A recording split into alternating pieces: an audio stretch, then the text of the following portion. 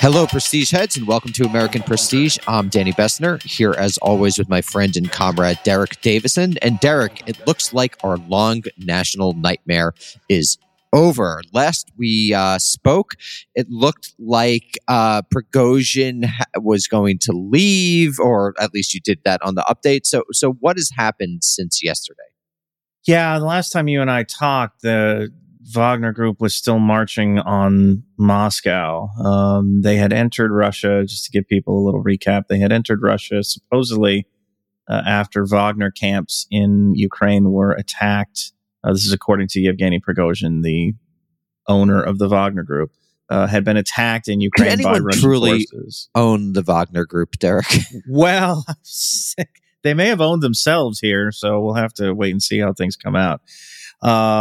So Prigozhin claimed that his camps had come under attack, and he led what he said was 25,000 fighters into Russia. They occupied the city of Rostov-on-Don, which is the headquarters of the Russian Southern Military District and the maybe the main staging ground for the Ukraine invasion, without apparently much contestation. He said without firing a shot, and I don't think there's any reason to doubt that at this point.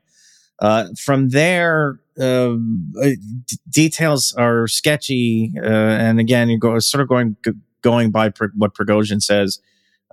He ordered a subunit within that 25,000 of probably about 5,000 men to march north to Moscow. They met some resistance along the way. There were reports of explosions, unconfirmed stuff, but reports of helicopters, and Prigozhin himself said that his men shot down a couple of helicopters, which who knows.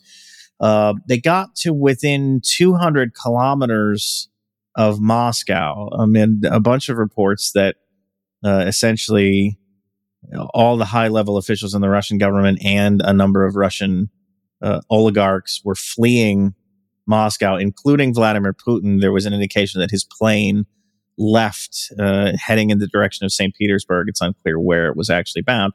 And again, that doesn't necessarily mean Putin left. It means his plane was seen leaving Moscow. So, but you can make some suppositions. Does Putin's plane have a name?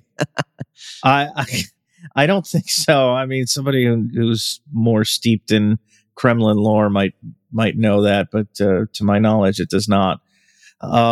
So anyway, there were these rumors that people were fleeing, and the city was, on alert. They were amassing